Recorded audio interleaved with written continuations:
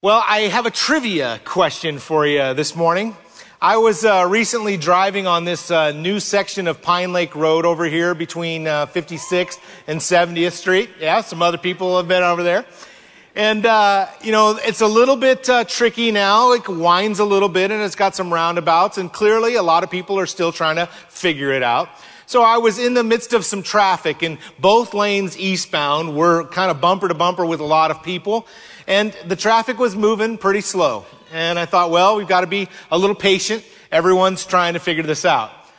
But I happened to see a car in my rearview mirror, and I could just tell by the way this guy was driving, he wasn't feeling real patient with how people were driving. He seemed to be determined to get people out of his way. And so I noticed him, he kind of made an aggressive move and it kind of threw it into the left lane, and that managed to get him ahead a couple cars. And I thought, wow, we're just car by car. Where does he think he's going to go? But he then just pretty much recklessly threw it into the right lane in front of another car. And then we drove for about another 30 seconds. And then finally he threw it into the left lane again. And he proved that he was going to get to the head of the line in front of all of us by the time we reached the roundabout. So here's my trivia question. What kind of car was that person driving? Now, you can do this at home in your living room if you're watching online. I'm going to ask you to raise your hand here in the auditorium. This is a multiple choice question. So the choices are A, was he driving an old farm truck? B, was he driving a slightly used Detroit-made sedan? Or C, was he driving a new high-end luxury SUV? All right, those are your choices. So, how many people think it was A, an old farm truck? Raise your hand. All right, got a couple people thinking that. How many people think it was a mid-sized Detroit-made sedan? Who thinks it was that? Well, we got a couple people that are thinking that. How many of you think the answer is C, a new luxury SUV? Wow. Look at all of the hands all across the auditorium. Now, here's the question. Why would so many of us instantly guess that? And more importantly, what can and what should we learn from it? If you have a Bible with you this morning, would you turn with me to Mark chapter 10? Mark chapter 10. Every year for many years here at Lincoln Berean, we have taken some time in the month of January to talk to you about money. And the reason is because the scripture has so much to say about it, and it is so important for our followership of Jesus Christ. So today we're going to talk from Mark 10, 17 through 31, and then next week Brian will share another message from another passage in another angle. So look with me at Mark 10, beginning in verse 17. As Jesus was setting out on a journey, a man ran up to him and knelt before him and asked him, "Good teacher, what shall I do to inherit eternal life?" Now, I want to notice just a couple of things about this encounter and how this man approaches Jesus. What did the text say about how he came up to Jesus? He said he ran up to him. Jesus is beginning to move out, and clearly this man has an eagerness to catch and have an encounter with Jesus. Now that's noteworthy because in the culture in which they lived, it would be considered undignified for a man to run. So people didn't run. Well, this guy did, which indicates he had a genuine eagerness to have an encounter with Jesus. There's another thing we notice about how he approached Jesus. He ran up to him and he knelt before him. He approached Jesus with eagerness. He approached Jesus with respectfulness. Now, it's even more significant if we consider who this man may have been. Here we're told simply that he's a man, but this account is found in all three of the synoptic gospels. And in Matthew, we're told that he's young. And in Luke, we're told that he's a ruler. In fact, some commentators believe that he was likely a member of the Sanhedrin. And in all three accounts, we're going to find out that he was quite rich. Thus, the account of the rich young ruler. Now notice his dialogue with Jesus. He says, "Good teacher, what shall I do to inherit eternal life?" And Jesus said to him, "Why do you call me good? No one is good except God alone. I find Jesus' response to be interesting. I wonder, why did he say that to this rich young man? And the reality could be what we talked about 2 weeks ago in Philippians, that in the incarnation, the Son was seeking to continually give all glory to God as he humbly modeled his godliness. I think there's possibly another angle we could look at this dialogue with, because if we think of how he responded to this man, Jesus' words clarify this man's perspective on who he is. How did this man see Jesus? Who was Jesus to him? He was a good teacher. But when Jesus points out that only God is good, this man says absolutely nothing, confirming his misunderstanding about the true nature of the one with whom he is speaking. It was, and it still is, a common mistake. Just a couple of chapters back in Mark 8, we find the disciples asking, "Who do people say that I am?" And the disciples recounted all kinds of answers from the crowds, all of which lacked a full understanding of the true nature of Jesus. But when Jesus asked the disciples, "Who do you say that I am?" Peter nails it. You are the Christ, the Son of the living God. Keep in mind the difference between Peter's understanding and response to Jesus and this man's in how he sees Jesus. It'll be really important as the story unfolds. Now, there's a second thing I want you to notice about the dialogue. What does the man say? He says, "Good teacher, what shall I do to inherit eternal life?" He wants eternal life, which is good, of course, but he seems to see it as an objective to obtain. What shall I do? Inherent in his question and his perspective is his belief that he himself shall somehow be able to earn eternal life. He doesn't know how to ask the question of, shall I receive eternal life? He doesn't think to ask the question, how might I find eternal life? He says, what shall I do to inherit eternal life? Note too the emphasis on I. What shall I do?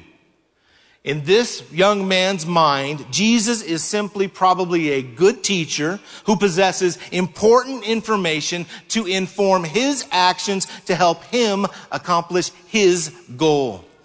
And notice Jesus' reply in verse 19. You know the commandments. Do not murder. Do not commit adultery. Do not steal.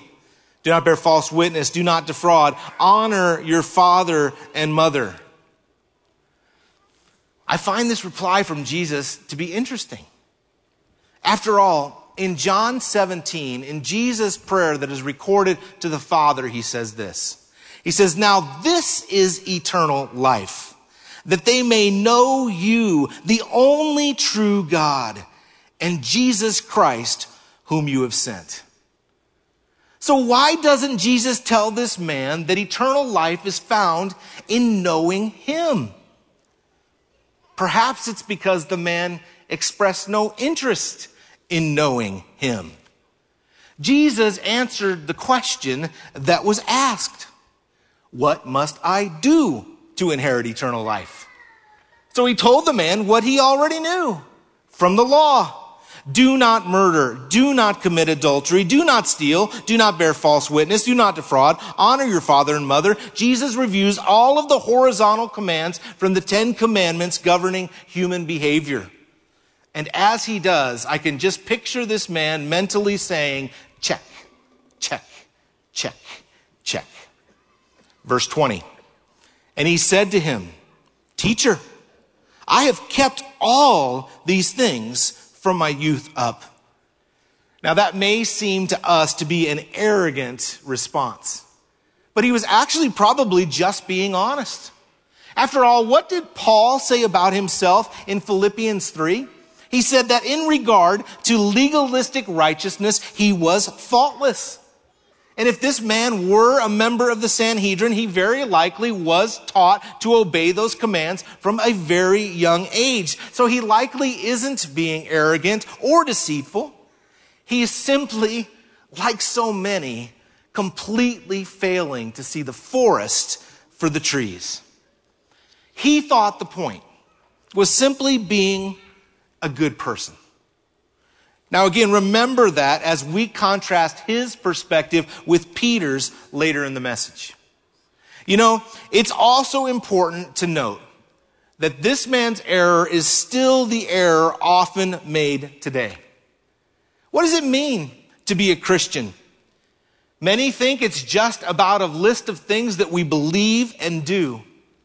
And though we in our Bible church circles would shake our heads at churches that could say you would somehow be able to earn your salvation, at the same time, we often turn Christianity into something that has very little to do with Christ. We can be just as religious as a person in another church. We too, like this man, can be so close to Jesus and not even see him. Do you realize that one of the definitions in Webster's dictionary that has been published of what it is to be a Christian is this, quote, a decent, respectable person? Why would the dictionary define a Christian in that way? Because that's how the culture had defined it. Perhaps we've shown the world a Christianity with no Christ. Incidentally, the newer editions of Webster's dictionary don't have that definition. Probably not because they think it's a bad definition, but probably because they no longer see the church as being even that. So here we have an eager man. He has been religious his entire life. He is face to face with Jesus, and he doesn't even see him. And how does Jesus respond? He loves him. He loves him by going straight to the heart of the matter, to what really mattered in this man's heart. Verse 21, looking at him, Jesus felt a love for him and said to him, one thing you lack. Go and sell all you possess and give to the poor, and you will have treasure in heaven. And come, follow me. But at these words, he was saddened, and he went away grieving, for he was one who owned much property. What an interesting encounter. We're told that Jesus loved him. But then Jesus immediately tells him, go sell everything you own and give the money to the poor. Wow, that is a big ask. And why would Jesus tell him to do that?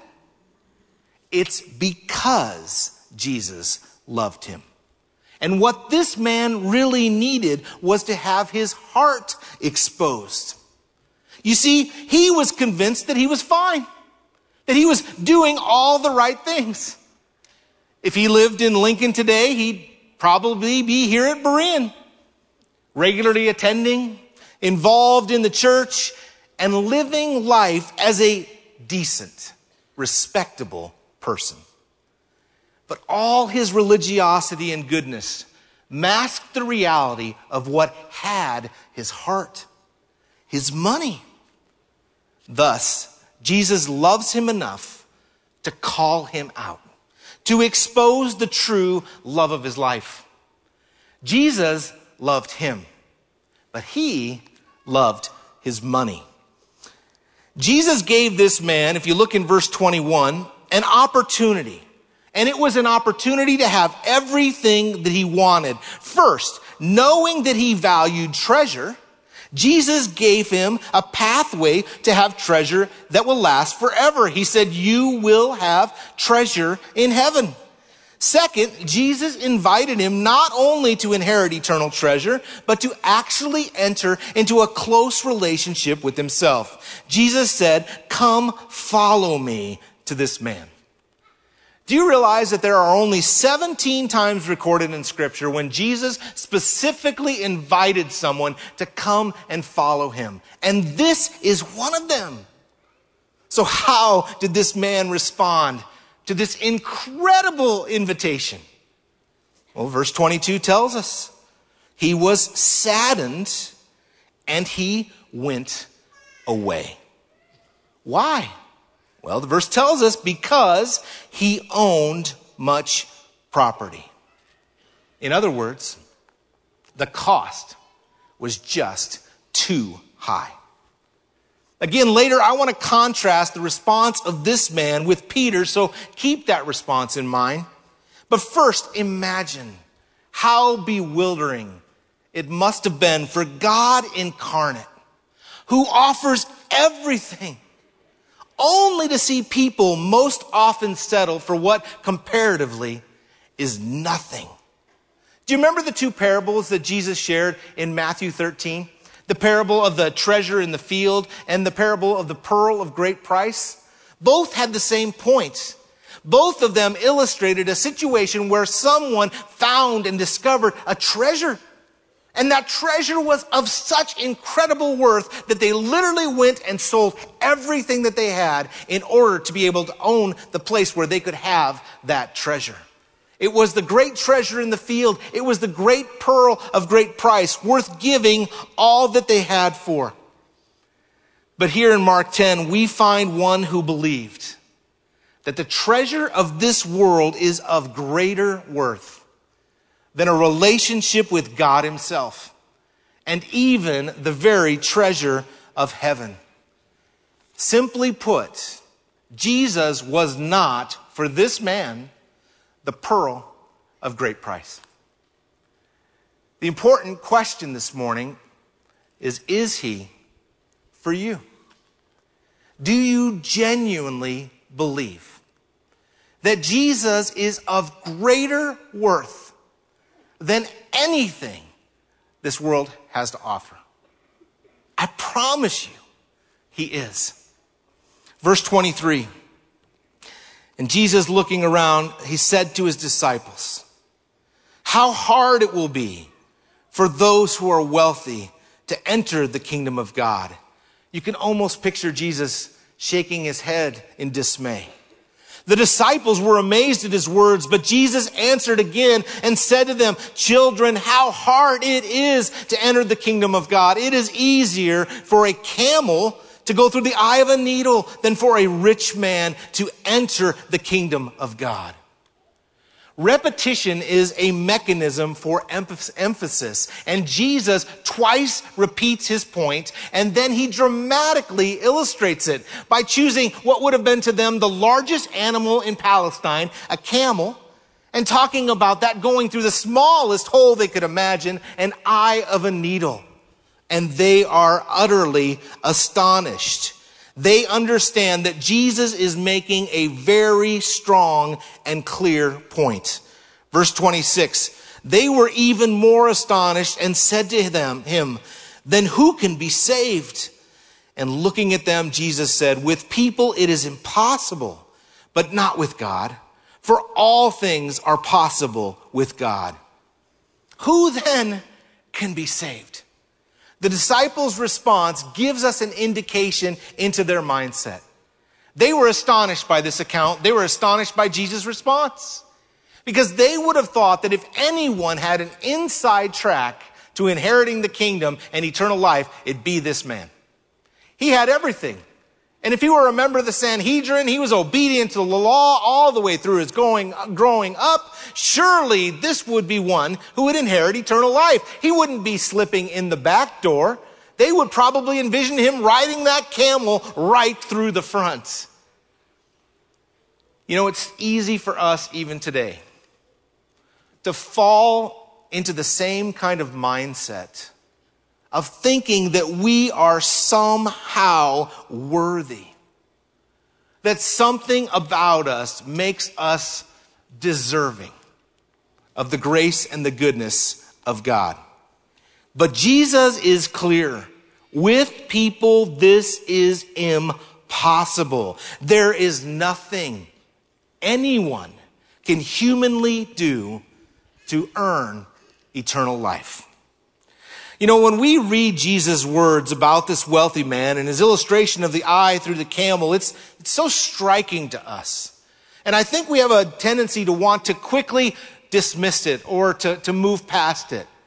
We want to explain it away and say, no, it's not money that's the problem. It's the love of money. Or it's the fact that we're trusting in our riches. All of which, of course, is true. But let us not miss the fact that the point of this passage is to say that money itself is not simply neutral. It's dangerous because wealth messes with our heads and makes us more likely to believe the lies being propagated by deceitful riches. It was destructive to this rich young ruler. It can be destructive to you and I as well. I started with my trivia question in that illustration. Why is it that so many immediately answered C, that person was likely driving a luxury car? It's because we know this generalization that sometimes people who have great wealth can tend to begin to think that they are perhaps more important or perhaps even more valuable than someone else. Because wealth messes with our heads. It's easy to look at someone and say, they didn't accomplish what I did. They don't have what I did. He didn't do that. She didn't do that. I must be more valuable than they are. Therefore, I'm impatient and I can't wait for anyone. Now, that may seem like a pretty sweeping and unfair generalization. But what if there was research that backed it up? Well, recently, a professor at the University of Helsinki was wondering about this very thing and did a research project on it. Now, this is his question, not mine. He said, why do BMW and Audi owners often seem to drive like idiots? He goes on, he's a professor of social psychology, and he goes on to say, I had noticed that the ones most likely to run a red light, not give way to pedestrians, and generally drive recklessly and too fast were often the ones driving fast German cars. Previous research has also confirmed that drivers of expensive cars are more likely to break traffic regulations. This phenomenon has been explained with the common assumption that wealth has a corrupting effect on people, resulting, for example, in high status consumption and unethical behavior in various situations. The study showed self-centered men who are argumentative, stubborn, disagreeable, and unempathetic are much more likely to own a high status car, such as an Audi, BMW, or Mercedes. Now, it's really important for me to say that things that are generally true are not universally true.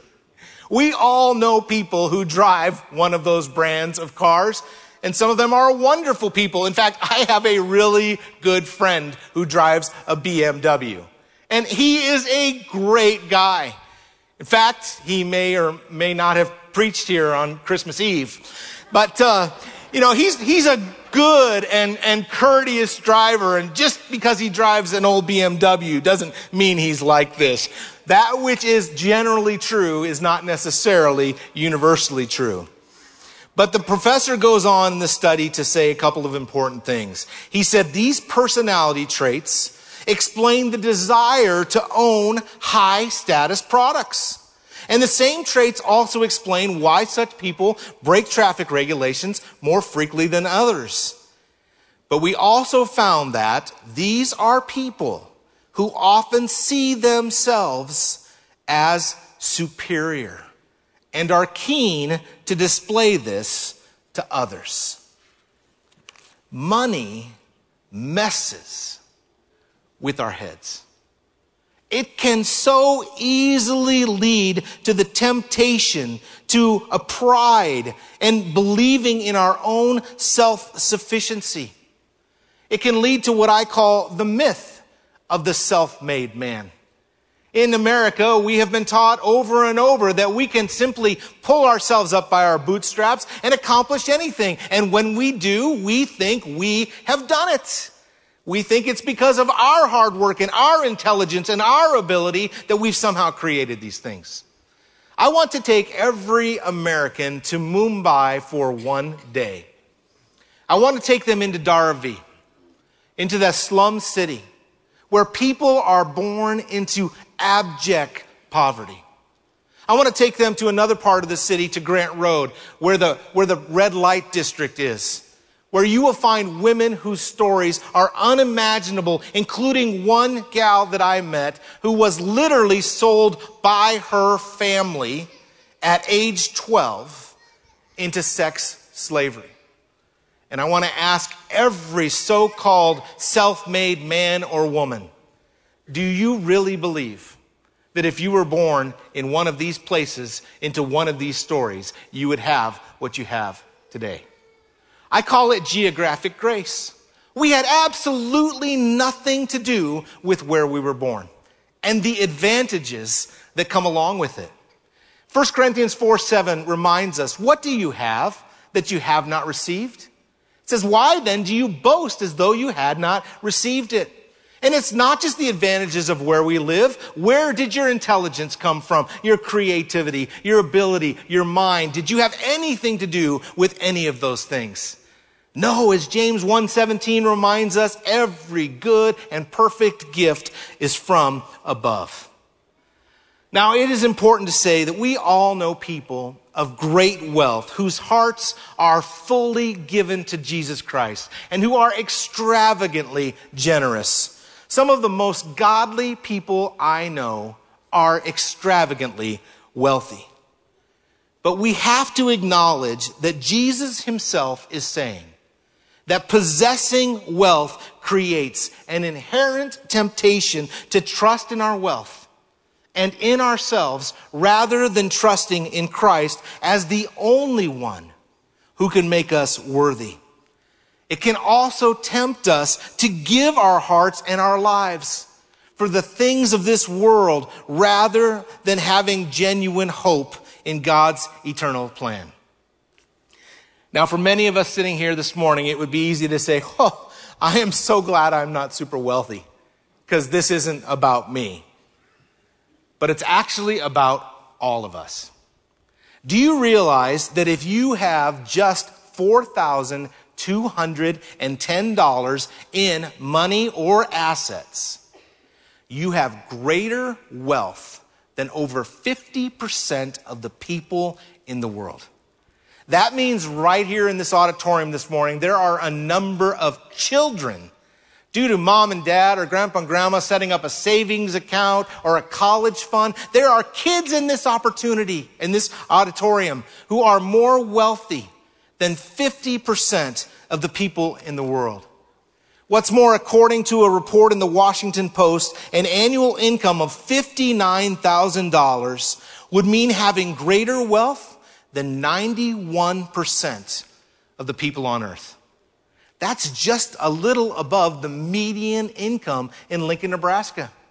That means an average income in Lincoln makes us extravagantly wealthy throughout the world. We as Americans must be aware of the danger of deceitful riches and the ways that our wealth can subtly undermine our first love pursuit of the only one who is a true treasure, and that's Jesus Christ. So to help us see the beauty of a different way, the text in all three synoptics bookend the encounter with the rich young ruler with two starkly contrasting pictures. We'll end with the preceding one, but I want to first look at the one that follows. Verse 28, Peter began to say to him, "Behold, we have left everything and followed you." In their astonishment at what Jesus has said, you can just picture Peter reflecting back on their life and their story. And Jesus responds in verse 29, "Truly I say to you, there is no one who has left house or brothers or sisters or mother or father or children or farms for my sake and for the gospel's sake, but that he will receive 100 times as much now in the present age. Houses and brothers and sisters and mothers and children and farms, along with persecutions, and in the age to come, eternal life. But many who are first will be last, and the last first. Jesus promises that we will never lose when we choose to trust and to follow him. Now make no mistake, he is not promising great worldly wealth. He even goes so far as to point out in following him there will be persecutions. But he is promising that what we will receive will be so much, even in this life, that it will seem 100 times better than whatever we may have had by living for the things of this world. And when all is said and done, as he tells us in verse 31, the tables will be turned upside down. Those whom the world sees as having first place will end up last. And those the world sees as lowly and insignificant followers of Jesus, he will make them first. Peter's reflective comment in verse 28 just causes me to think about his story. I've always been so amazed by the account in Luke 5, where Jesus is there by the Sea of Galilee and he's teaching, and there is Peter and his brother Andrew and their partners James and John, and they have been out fishing all night, and there they are cleaning their nets while Jesus is teaching. And Jesus wants to be better heard, so he gets into Peter's boat and he teaches the people. And when he's done, Jesus looks at Peter and he says to him, "Put your nets down for a catch." And Peter, this seasoned fisherman, looks at Jesus and says, "Master, we've worked hard all night and have caught nothing."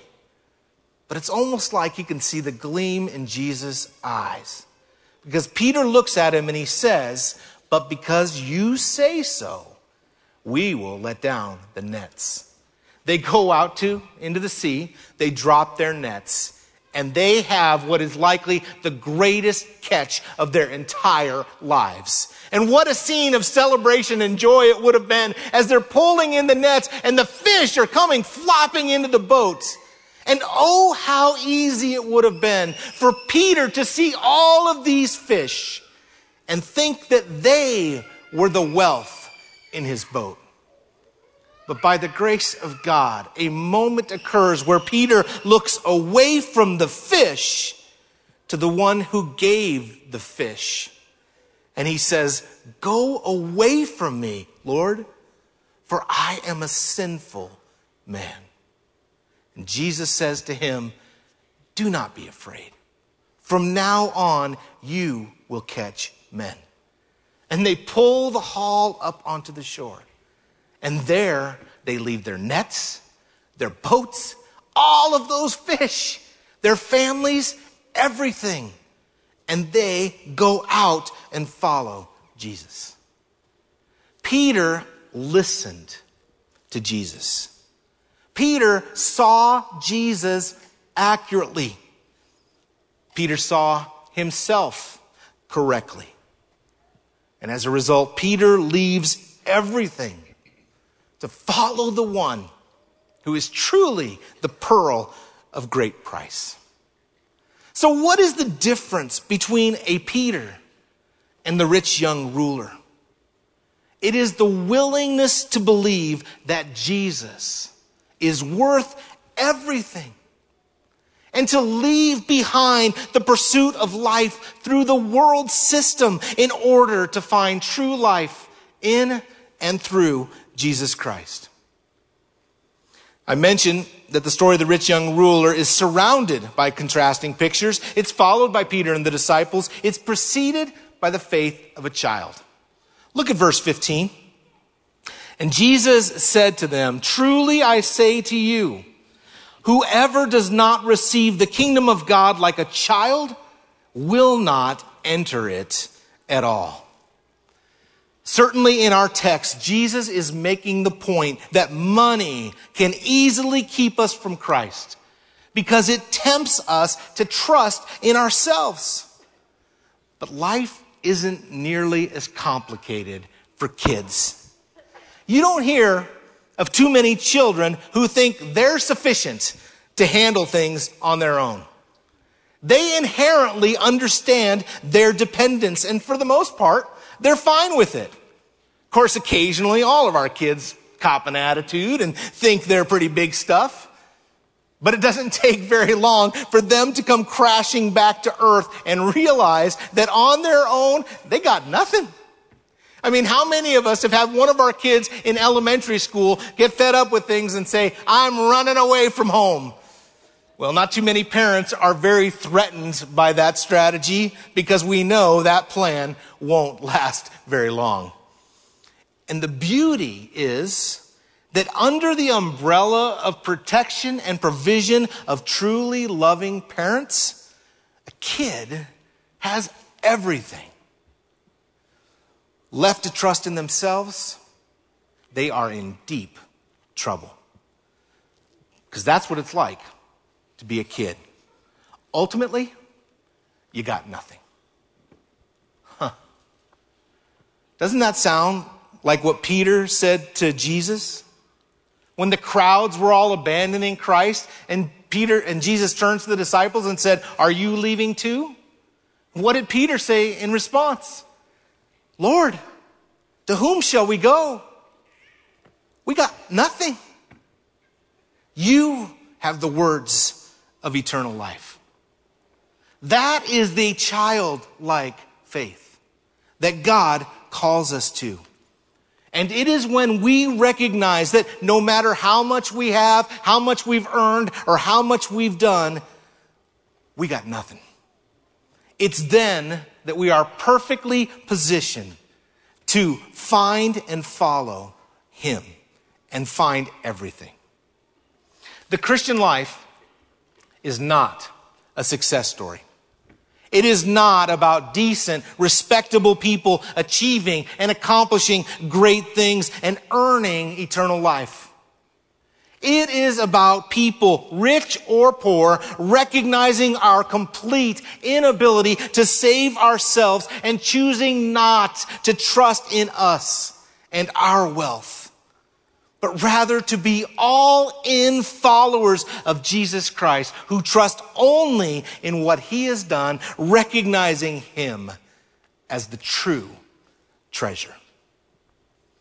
You know, our Lord Himself gave us a symbol to remind us of that dependence. It's a picture of childlike faith and dependence upon Him. It's found in the elements of the Lord's Supper, where we take a simple piece of bread to be reminded of the one whose body was broken for us. Where we take a cup of juice and remember the one whose blood was spilt for us. Why? Because if righteousness could be attained through the law, the rich young ruler's plan, then Christ died for nothing. But it can't. No matter what we possess or conquer or accomplish, none of us are adequate, worthy, or able to earn, to merit God's favor. It is simply a gift. One to be received with childlike hope, joy, and thanksgiving. This morning, we have a bunch of kids with us, which is so great because all around us are the wide-eyed reminders of the beauty of humble dependence on another. We don't typically have kids with us when we take communion. We thought it'd be beautiful to do so. Maybe for you parents, this will give you an opportunity, even today, as your kids wonder, what was that all about? To teach them and to remind yourself of the beauty and the importance of childlike faith in Jesus. So this morning we take communion as an expression of our rejection of the self-sufficient deceitfulness of riches and our hunger to humbly abandon ourselves to the arms of the only one who is worthy of our followership and of our life, the only true treasure. When you came in, you should have gotten a little packet of the elements. If you didn't, would you just slip your hand up and we'll have an usher come to you? Just keep your hand up and they will find you and bring you one. I'd like to ask us all to close our eyes and to take just a moment of reflection. I want to ask you to honestly reflect on what are you trusting in as 2021 begins. Is it your bank account? Is it your ability to handle life? Honestly, are you trusting in yourself, or are you humbly, like a child, trusting and following Jesus? Take a few minutes to talk to God about that, and then we'll partake together.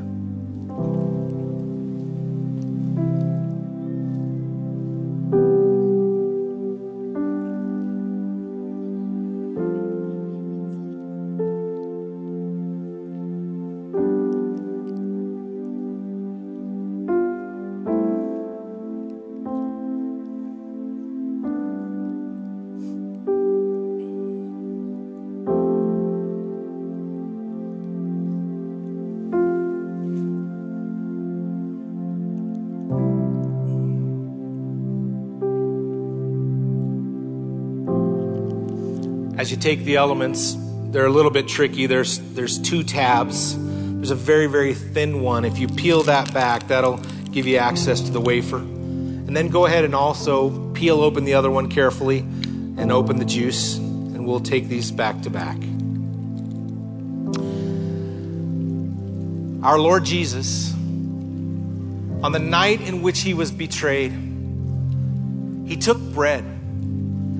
And after he had given thanks, he broke it and he gave it to them, saying, "This is my body, which is broken for you. Do this in remembrance of me."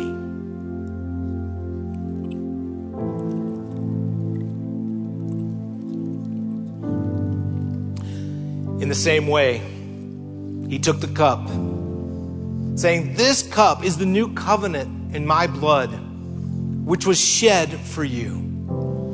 Do this as often as you drink it in remembrance of me."